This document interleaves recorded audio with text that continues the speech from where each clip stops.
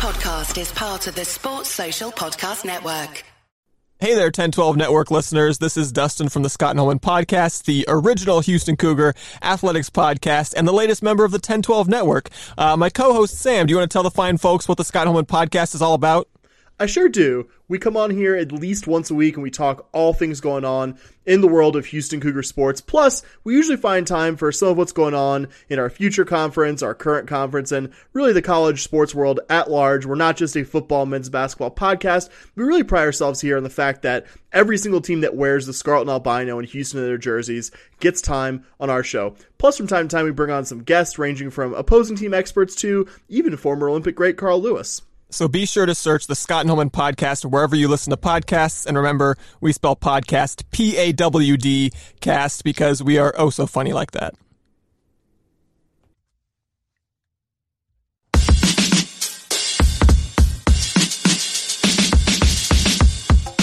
And welcome back to the Rock Chalk Podcast. I am your host, Andy Mitz. Today we are continuing our Kansas football opponent preview series here in the summer. We are now into week 4, which is the Duke Blue Devils.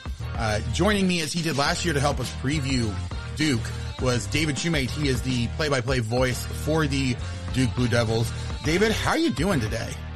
I'm good, man. How are you? It's about not quite 100 degrees here in Durham. The humidity is up, so the heat of summer, right? But that means football's not too far away. Yeah, exactly. I mean, it's definitely cooler here than that, but it has been a lot hotter. I am glad that I work inside and don't have to go outside very often. Unfortunately, I don't get a chance to actually cover the team in person and watching practices and all of that, but days like this where it's really hot, I am very glad that I don't have that opportunity because I don't do well in hot weather. So 100%. Yeah, all right, David. So obviously, these two teams played last year, Kansas and Duke, and a lot has happened for both of these teams since then. Duke now has a brand new head coach. Can you talk a little bit about like what happened the end of last season that caused Duke to kind of move on, and then what they're excited about with the brand new head coach?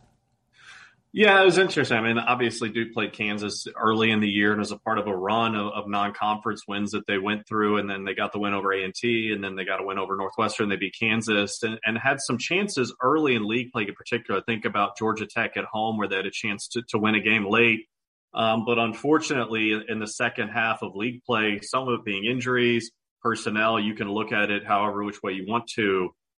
It just did not work on either side of the football, and you end up with some really lopsided score lines where, just turnovers at bad times or the defense just, giving up big chunk plays or getting beat via the run. That was kind of the issue. Was there really wasn't one place to try to plug the dam, so to speak. It was coming from multiple directions, and a lot of the score lines got away late in the season, and then after the year, Nina King, who's our vice president, director of athletics, and David Cutcliffe, the head coach, sat down, day after the season, decided it was a good time to part ways and look for a fresh start for the program. You hate to see that because obviously, in my role in particular, and your role as well, you get to know the staff and everyone around the program as people, but that's the business we're in, and everyone kind of knows the determining factors that sometimes you need to have change. And I think, we're going to talk a lot about Mike Elko and what's to come, but I think it goes without saying, I don't think we can take for granted, and Mike Elko has talked about this,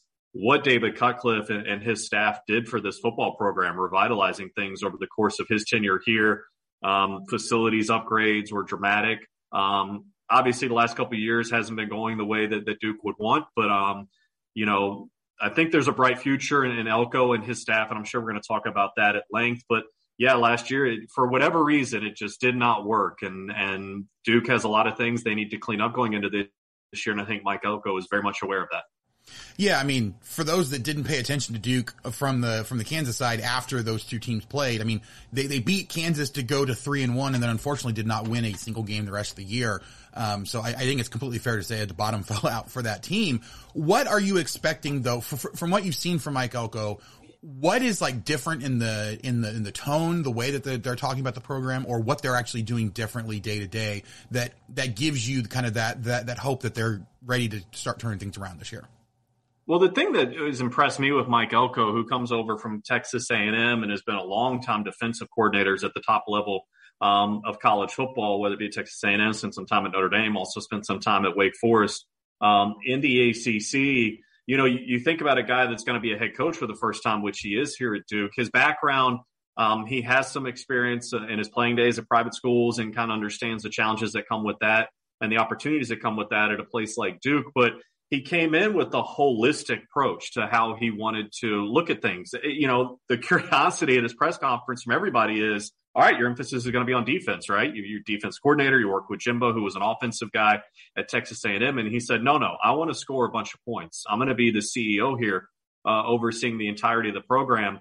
And the biggest things, and some of them are obvious because of the time of year that I've noticed, they've overhauled what they've done from a creative standpoint.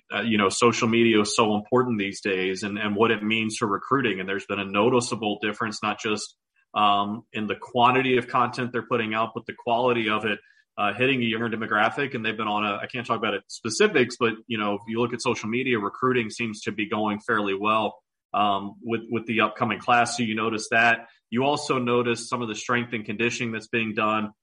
David Feely, who's come in to head up that program, what they've done in the weight room. Be interesting to see when we get to camp to see the actual changes in guys' bodies from the spring into the summer. But there's definitely a renewed energy is the best way I would put it, and a commitment to, and not that it wasn't previously, but to really lean in to making it fun. Like they did a theme day the other day when they were trying to max out in the weight room, WWE theme, and the guys came all dressed up as their favorite wrestlers and got into it, and you could kind of feel the camaraderie coming back to it. And I think the last couple of years, from my perspective, that maybe was something that had drained away a little bit for a number of reasons, whether it be the COVID-19 protocols that were put in place to keep everyone safe. There was only so much you could do from a team building perspective.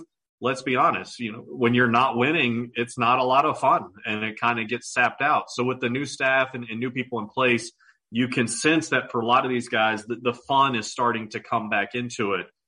So that's been really cool to watch. But to me, to see his holistic approach on that side of it, kind of the off the football field stuff. But then when you look on the football field, you think about who he's brought in. Rob Smith coming in from Rutgers to head up the defense. They have a long-term relationship.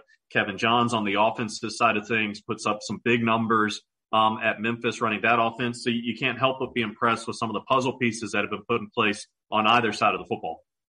Yeah, for sure. I mean, there's definitely been a lot of changes, and let's jump into some of those changes, because with obviously every year players move on, you have, different players that kind of do different things. But when you have a system change, it's very possible that a lot of guys, there will be turnover in terms of who starts, who has consistent playing time, or even who transfers in and out because of changes of philosophy. So, obviously last year there was a lot of scoring by that Duke team, especially early in the year, and it kind of, I guess what has changed from this offense, whether it's particular personnel, that have kind of changed the way that this offense is going to run, or schematically that, like, someone who looks at this Duke team that got used to the way that they played last year, what are going to be the biggest noticeable differences immediately? Well, I think to some respects, I think that's still to be determined, because I know in my observing of spring practice, a lot of what they were doing was talent evaluation. It wasn't so much implementing a scheme. And the coaches have talked really across the board about they're not coming in to implement something. Duke's defensive scheme a year ago was a 4-2-5. The nickel was their base defense, trying to answer the spread and things like that.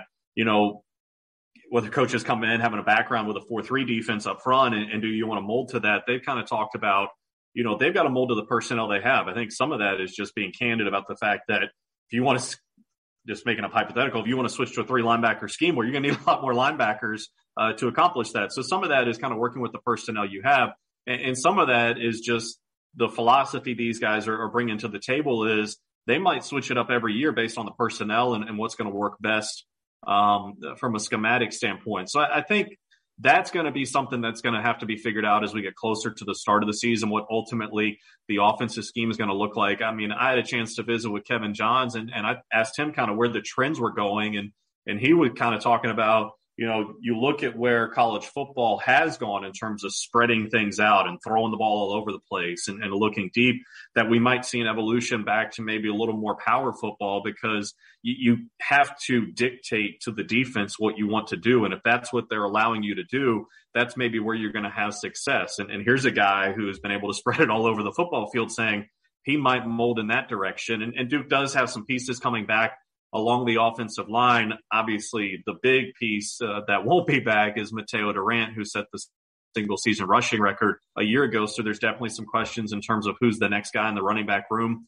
And is it a single guy? Is it two or three different guys, as had been the case for Duke, the 4 or 5 years previous to Durant's record-breaking year a year ago. So there's a lot of different pieces in there to say, and you can tell that I'm still trying to figure out what it's going to be, because they're just looking at personnel right now. And if you look offensively, Duke does return a bunch of their receiving core. I mean, I'm looking at it right now. They've got 3 of their top 5 receivers coming back. So that's a plus. They've got basically their entire tight end room coming back.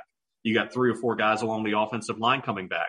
You've got 2 quarterbacks in Jordan Moore and Riley Leonard that got significant playing time in the second half of the season coming back, that will likely be vying for the starting role this fall. So you got all that gelled, and we can talk about defense here in a second if you'd like to. So the pieces are there. What it looks like and how they're used, I think, is still to be determined over the course of the next month or so. Yeah, and we will jump into the defense here in just a little bit. But based off of everything you've seen from the spring game, from spring practices, from kind of everything that's been going on, are there any offensive players that really kind of jump out to you as these are the guys that, if you follow Duke at all, nationally, people are going to know this guy's name before the end of the season? I mean, Jalen Calhoun is certainly the guy that jumps off the page for me. He's a slot receiver that has shown a bunch of speed and has shown an ability to be a playmaker to find the end zone. So I think he's going to be a guy that's going to be a big piece going into what will be now, being an upperclassman and a leader on this team, which will be a little bit of a new wrinkle for him. And I think it'll be interesting to see how he embraces that role of not just being a playmaker, but having to be someone out there on the defensive side of things that's going to have to lead things. And then Eli Pankel is the other guy that I would keep an eye on, and another wide receiver that has the playmaking ability to break a game open. So I think the receiving core is going to be an interesting thing to watch this year, and how they're incorporated, whether it be Calhoun, whether it be Pankel. There are a couple other guys, but those are the guys that in spring that really jumped out and caught my attention. There's some younger guys like Samir Hagans. But if you're looking for household names and people that are going to be drawing attention, those two would be at the top of my list. Awesome. All right. So, let's jump over to the defense then, because, again, last year, it was very rough for this defense. They gave up a lot of points to a lot of different teams. Even, the game against Kansas where they won by double digits, they gave up a lot of points, pretty early in that particular game. Bringing in a defensive coach, kind of like you talked about, where he is, going to be the CEO, isn't necessarily going to impose his will on what the defense is going to do. How do you think that this team so far has really kind of changed the way that they're doing things defensively? Not necessarily talking about specifics, but what were the big holes that they had last year that you think they have an opportunity to make some headway in going into this season? Well, I mean, I think, you look at it, and you mentioned the Kansas game where it's 52-33, and it was kind of up and down the field. Very entertaining to watch, I'm sure, for a defensive coach. You want to pull your hair out when you're seeing that stuff going on. But when you look at it, a game against North Carolina that was a really high-powered offensive team, only giving up 17 points in the first half, end up losing it 38-7. Virginia, Duke gets shut out 48-0, 45-7 against Wake Forest. So if you're looking at some of the defensive deficiencies, some of that you have to look and say, when the offense is out on the field, there was this pretty consistent pattern after a quarter or so where you could see the defense getting tired, and then things can kind of start to spiral in a not so great way. And that's how you end up giving up 40 points a game. And you look at the passing yardage that was giving up better than 300 yards a game, or on the ground giving up more than 200 yards a game. So I think one of the noticeable differences that I think will be in place this year is that the guys will be re-energized to go out there and want to compete and being a part of building something new. And because you see the ability, I mean, you look at what Duke has done in terms of putting guys in the league. On the defensive side of the football, Victor Dimukeje, Chris Rumph over the years. Offensive side of the football, of course, Daniel Jones with the Giants, Noah Gray, someone I'm sure you're familiar with. But, the pieces are there. And to me, I think that a lot of people look at this and be like, wow, it's a big turnaround thing. When you look at, as you mentioned, the losing streak at the top, losing the last 8 games a year ago, and you see some of the lopsided scores. I do think it has the potential to be a year where there's a transitional piece to this, but I wouldn't be shocked to see some of these guys come out and just have, like I said, just a renewed energy to go out there and compete and fight for 4 quarters. And that's something that I see being around practice and being seeing what they're doing in the weight room that I think will be the biggest thing. It's not so much, oh, we're going to take this guy out of the lineup and plug this guy in. You know, you've got Dwayne Carter up front, who's a really talented defensive tackle. You got a guy like R.J. Oben, who's a great edge rusher, who had a ton of playing time last year, had some production early in the year. I think he's a guy who can explode. You've got Shaka Hayward at the linebacker role, who's a guy who I think can play at the next level. And Duke definitely went through some growing pains in the secondary last year. There's no question with guys like Jalen Stinson and Daquan Johnson, younger guys kind of finding their way. Well, guess what? Now they've got that experience and they're coming back. So I don't think this is a thing where it's like, okay, we're just going to totally change out the personnel. I think the combination of experience and a renewed commitment to what Coach Elko and Rob Smith on the defensive side is doing, you know, I think that could really bear out results, maybe quicker than a lot of people might think. Yeah, for sure. I do want to dive a little bit more into the defensive personnel and kind of some of the transfer stuff. But before we do that, I need to throw it to a quick break. We'll be right back on the Rock Chalk Podcast. As the college sports world has gone crazy, there is one constant that you absolutely can count on, and that is the comfort and the absolutely fantastic apparel over at sponsor here on the podcast, Home Field Apparel.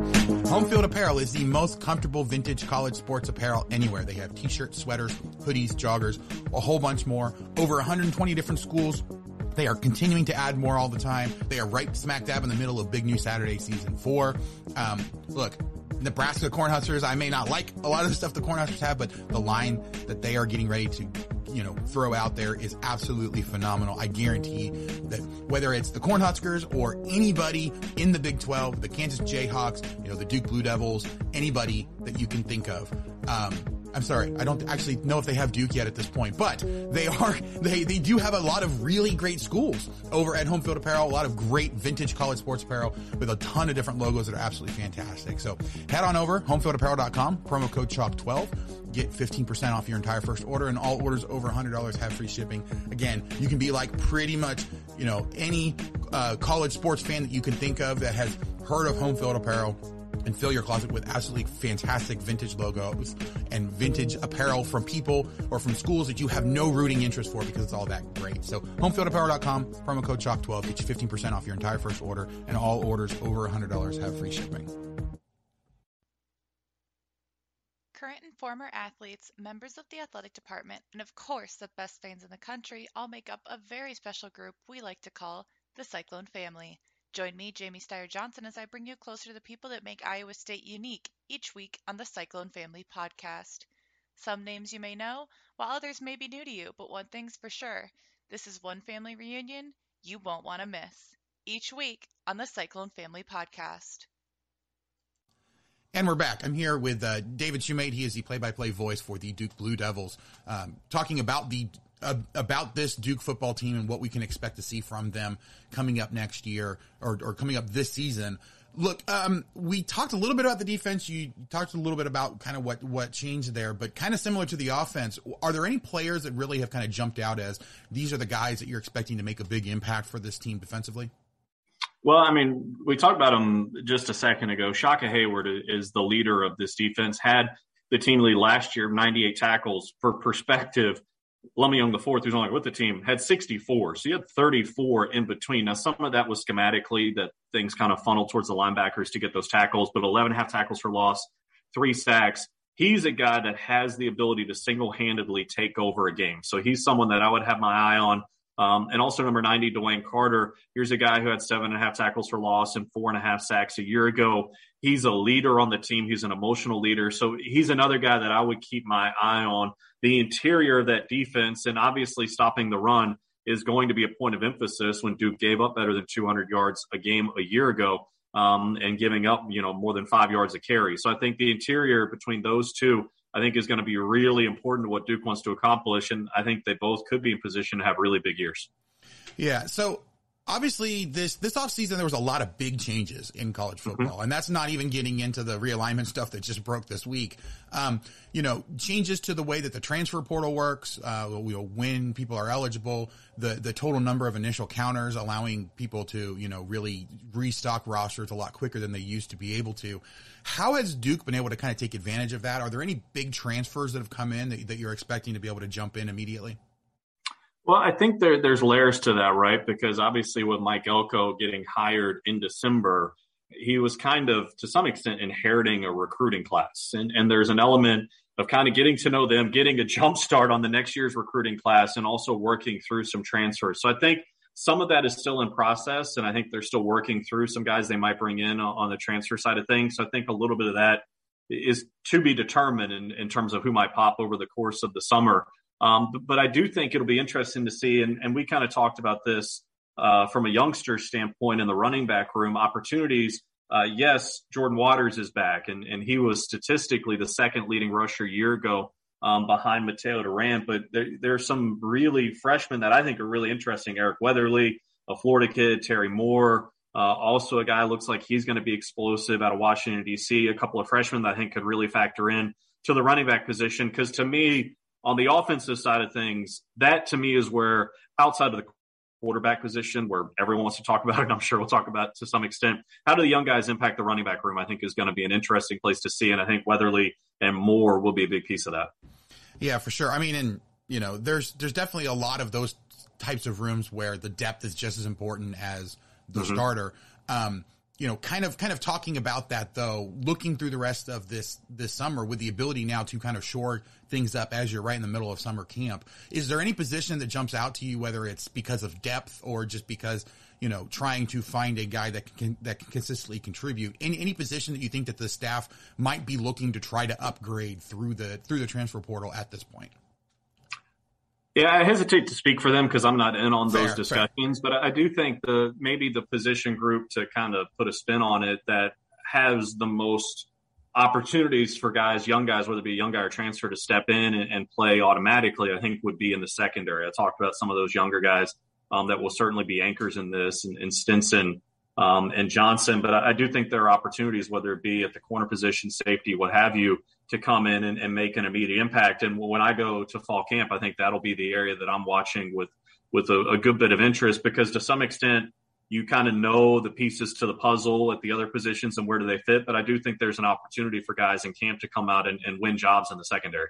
Yeah, I mean, and kind of the same point, like Kansas was very clear after spring training, or, the spring practices and everything, that they needed to upgrade in the defensive secondary. Like, they needed more cornerbacks, more safeties. And for the next 2 months, they literally went out and got a whole bunch of players that could play in that defensive secondary. So, I mean, I don't think it's, I think most people that follow teams and most people that talk about teams are able to identify what those positions are. And the way that college football is at this point, you probably can't go wrong saying that the defensive secondary could use a little bit of extra depth or, more bodies, because we are living in a college football world where, with so many offenses spread out, with so many times you're going deep, it's really easy to kind of wear those guys out over the course of the game. I don't know that there is a good defense that plays less than 7 or 8 players in their defensive secondary with any kind of regularity. So I wouldn't be surprised, if that was the position that came up anyway, because that's the one I always circle when I'm looking at a team. Is how strong is their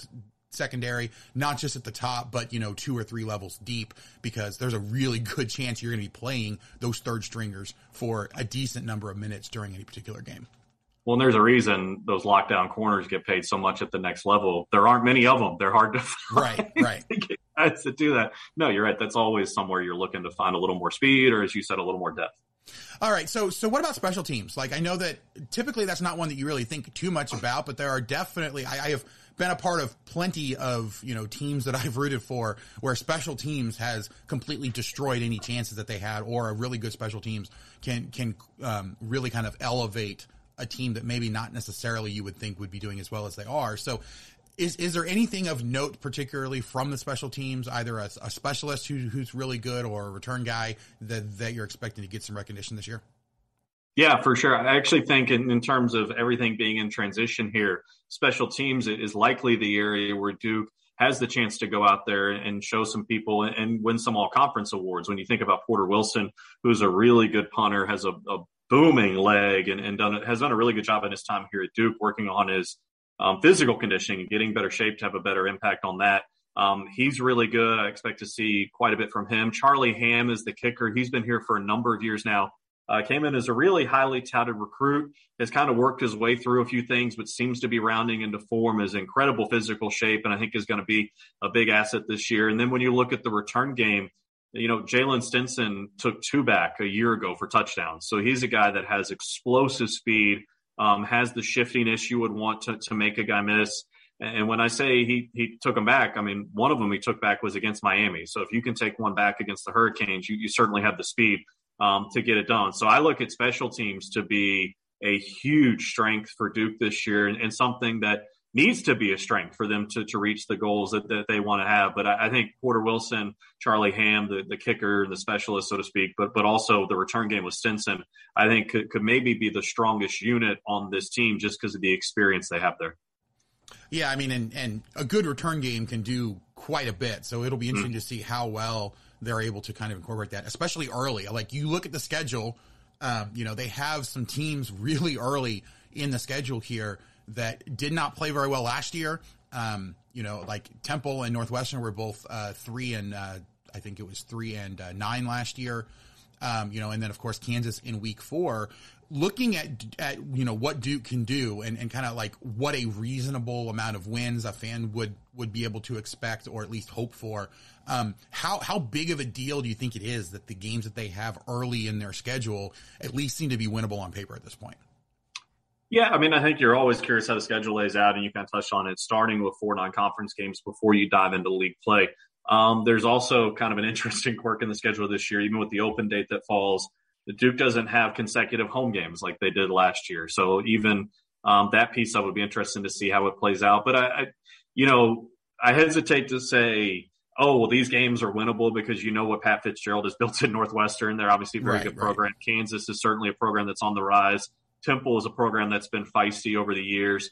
And even when you get into league play, I mean, the ACC this year, the big conversation is going to be all the new coaches, obviously here at Duke, Virginia, Miami. I mean, there's a ton of transition, Virginia Tech. I mean, so there's a little bit of unknown, I think, going into the year, which kind of makes it exciting about not only who are people in the league and in non-conference going to be personnel-wise, but also from a scheme standpoint. And I do think there's an element that maybe plays to Duke's favor in that, that first month of the season, in the first handful of league games, there's not going to be a lot of tape.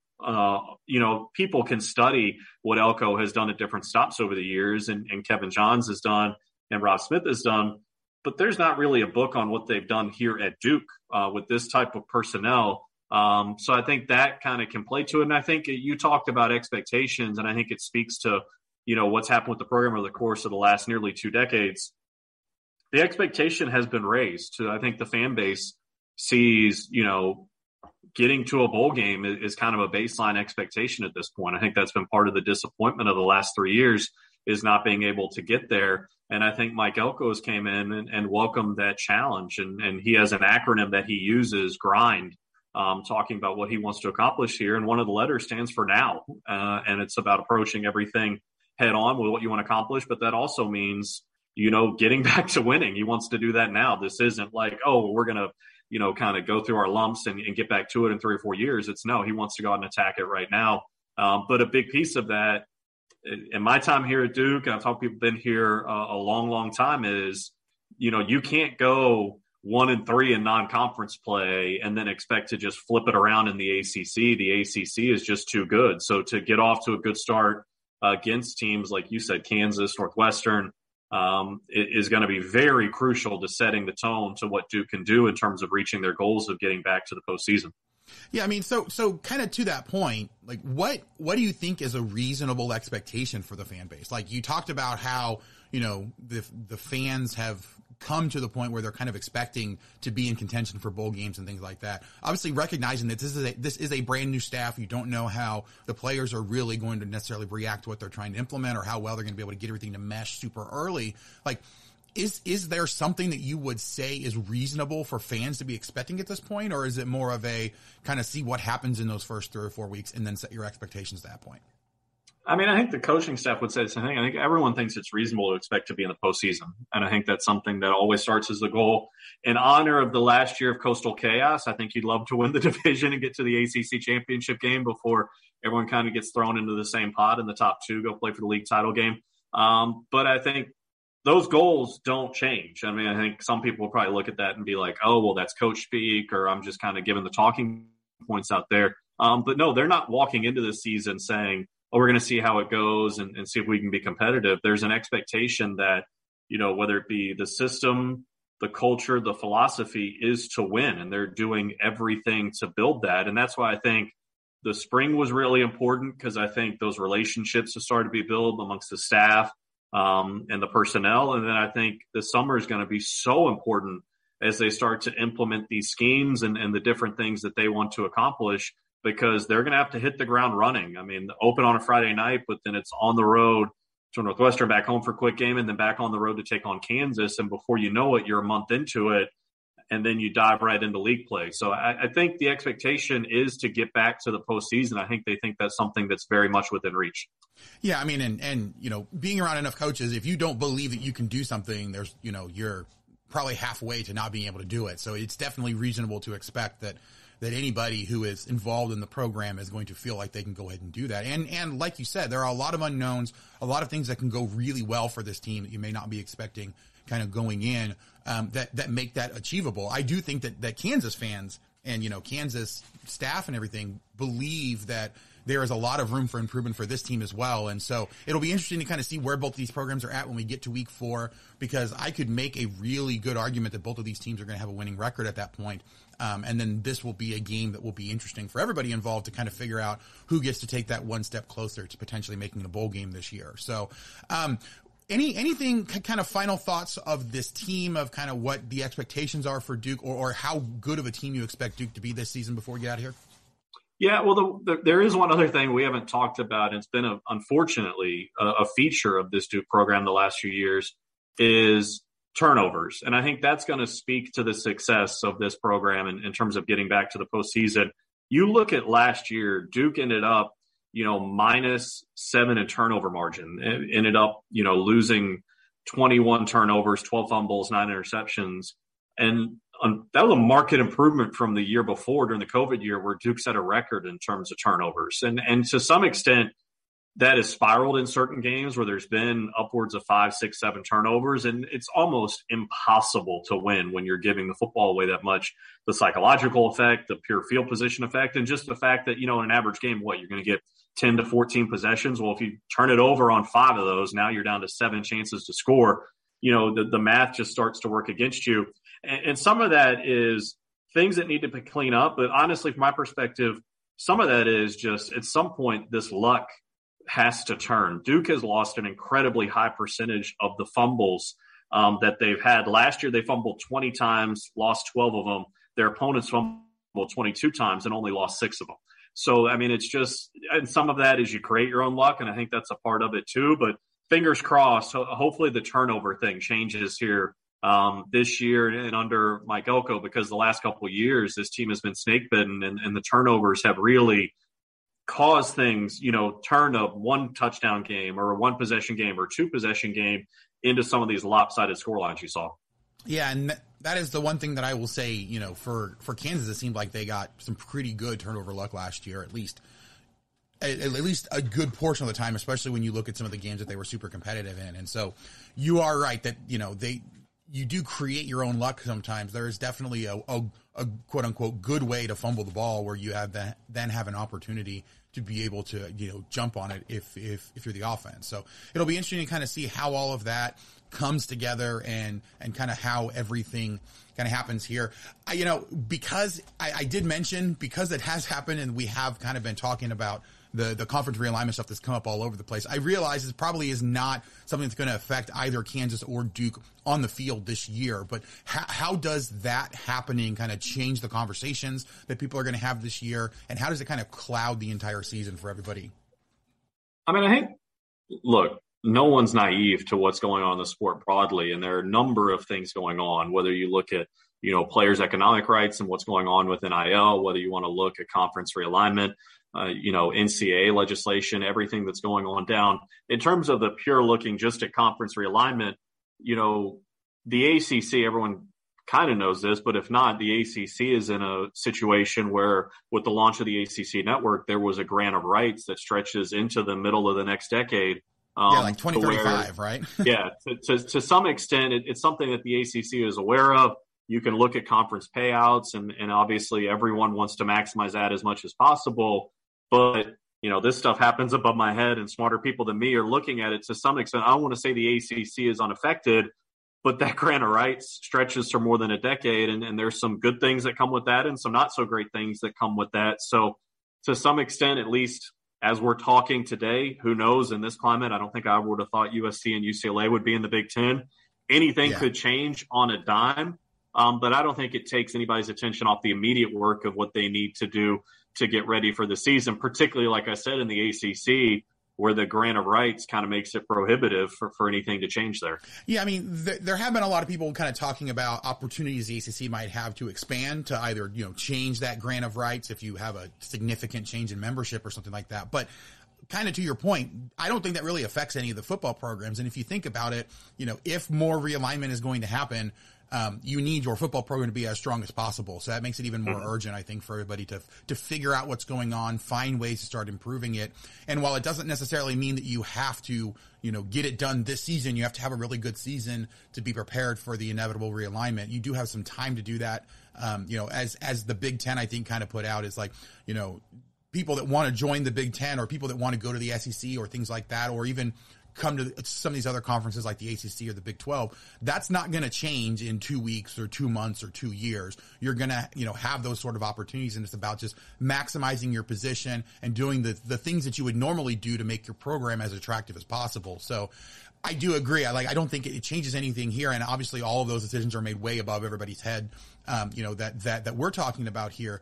But it is kind of one of those things. I think it does add a sense of urgency to the football seasons for these, schools like Duke and Kansas, who historically have not had fantastic football programs, but need that extra, leg up to make sure that if realignment does come to their conference again, that they are ready and attractive enough to make whatever moves they need to make. So, well, and it was interesting to hear Mike Elko talk about in his, initial conversations when he got on campus, because, he jumped out of the SEC to come over here and be the head coach at Duke. And he talked at length about the strength of the brand at Duke, whether you want to look at what Mike Krzyzewski built on the basketball side of things, or you want to look at, what's obviously an elite academic institution. Duke has one of the strongest brands in the country. And, it says something that you can get a coach of his caliber to come here and lead this program now.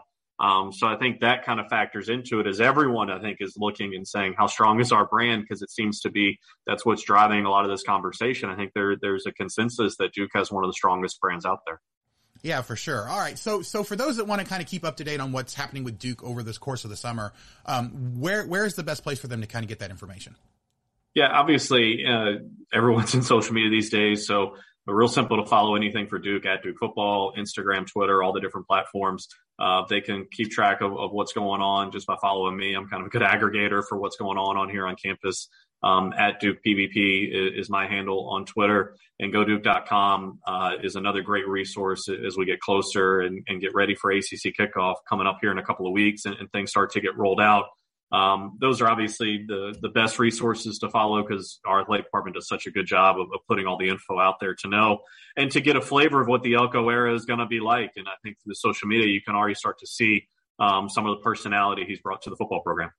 Yeah, for sure. All right, David. Well, thank you so much for joining me, and thank you guys so much for listening. If you have not already, please to go out wherever you get your podcasts, whether it's Apple Podcasts, Spotify, Stitcher, any of the other million apps that are out there. You can just search for Rock Chalk Podcast, subscribe, and get every episode as soon as it comes out. If you can give us a rating and a review, 5 stars, nice comments, it'd be absolutely fantastic. It really does get the podcast out there so more people can come in and we can do a lot more great things. But if you ever have any comments, questions, suggestions, people you want to try to interview, anything like that, you can contact me by email at rockchalkpodcast@gmail.com, or on Twitter at RockChalkPod. We are part of the 1012 Podcast Network, covering all the teams in the Big 12, including the new ones that are coming in. If you head on over on Twitter at TEN12 Network, you can get links to all the great shows that we have. We have 10 podcasts right now, and we are continuing to grow, continuing to look for new podcasts with all of the new schools. So we are on the Anchor platform as well, so you can leave us a voicemail.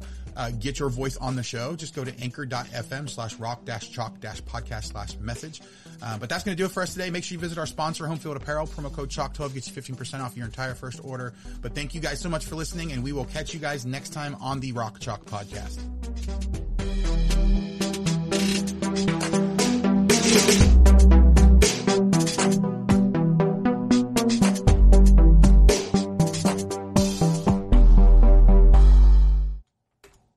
This is Brandon Phoenix, a.k.a. I Also Hate Pitt, joined by my brother, Jeremy J.N. Phoenix. We are the Raspy Voice Kids. We do the Raspy Voice Kids podcast. If you love West Virginia University, you will love our podcast. If you don't care about West Virginia University, you will love our pop culture segment. It begins every single episode. You can join in the fun anytime, any place. Get at your boys. Sports Social Podcast Network.